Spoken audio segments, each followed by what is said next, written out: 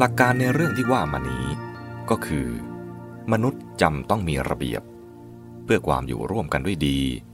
สังคมจึงต้องมีวินัยและให้บุคคลมีศีลที่จะประพฤติตามวินัยของสังคมอย่างไรก็ตามระเบียบวินัย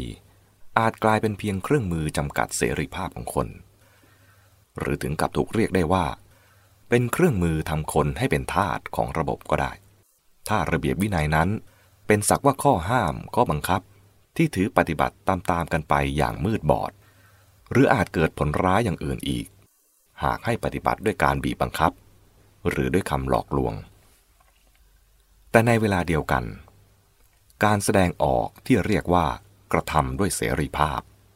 ก็อาจเป็นเพียงปฏิกิริยาที่ระบายออกไปภายนอกของความมีจิตใจที่ตกเป็นทาสของกิเลสและความทุกข์ภายในตนเอง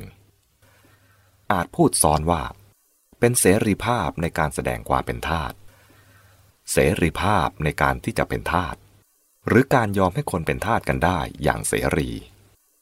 ซึ่งเสรีภาพเช่นนี้มักหมายถึง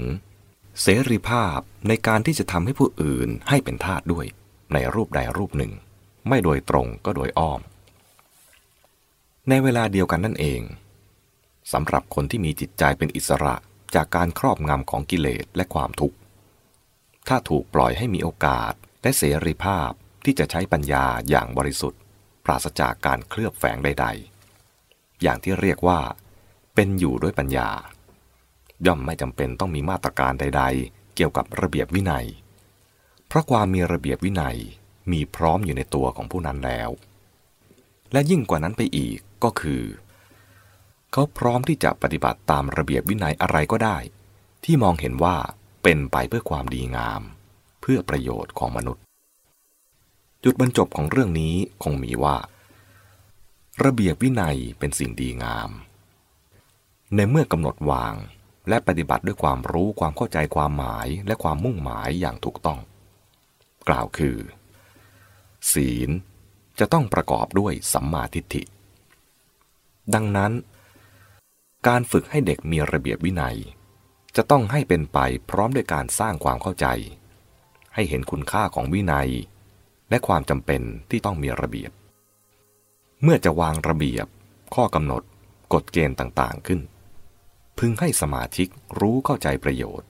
และเห็นชอบร่วมกันซึ่งจะทำให้ไม่รู้สึกว่าถูกห้ามถูกสั่งถูกบังคับเป็นอยู่อย่างมืดบอดพึงสังเกตวิธีบัญญัติวินัยสงฆ์ของพระพุทธเจ้าว่านอกจากทรงประชุมสงฆ์ชี้แจงเหตุผลและประโยชน์และทรงบัญญัติขึ้นโดยความรับรู้และเห็นชอบร่วมกันแล้วถ้อยคำที่ใช้ก็ไม่มีคำว่าสั่งห้ามบังคับอย่าหรือจงเป็นต้นสำหรับลักษณะความที่เรียกกันว่าห้ามทรงใช้ข้อความว่าภิกษุใดกระทำการอย่างนั้นอย่างนั้นก็เป็นอันถึงการละเมิดระดับนั้นๆสำหรับความผิดทั่วๆไปนอกปาติโมกข์อย่างมากก็ใช้ว่าไม่พึงทำอย่างนั้นอย่างนั้นส่วนลักษณะความที่เรียกกันว่าสั่งหรือบังคับทรงใช้คำว่าอนุญาตหรืออย่างมากก็ใช้ว่าพึงทำอย่างนั้นอย่างนั้นแม้ระบบแบบแผนวัฒนธรรมประเพณีและสถาบันต่างๆที่มีอยู่แล้วของสังคมก็พึงให้สมาชิกรุ่นใหม่แต่ละรุ่นได้เรียนรู้เข้าใจคุณค่าโดยถูกต้องพร้อมกันนั้นก็ฝึกให้เรียนรู้เข้าใจสภาวธรรมให้รู้จักมองโลกและชีวิตตามความเป็นจริงตามธรรมชาติที่จะให้หลุดพ้นจากอำนาจปรุงแต่งหล่อหลอมของสังคมและเข้าถึงความดีงามสูงขึ้นไปที่สังคมไม่อาจอำนวยให้ได้แล้วข้อที่สำคัญยิ่งก็คือสังคมนั้นพึงเป็นสังคมที่เป็นกัลยาณมิตรหรืออย่างน้อยเป็นที่มีกัลยาณมิตรอันพอจะหาได้สำหรับจะมาช่วยฝึกช่วยแนะโยนิโสมนสิการในเรื่องที่ได้กล่าวมานี้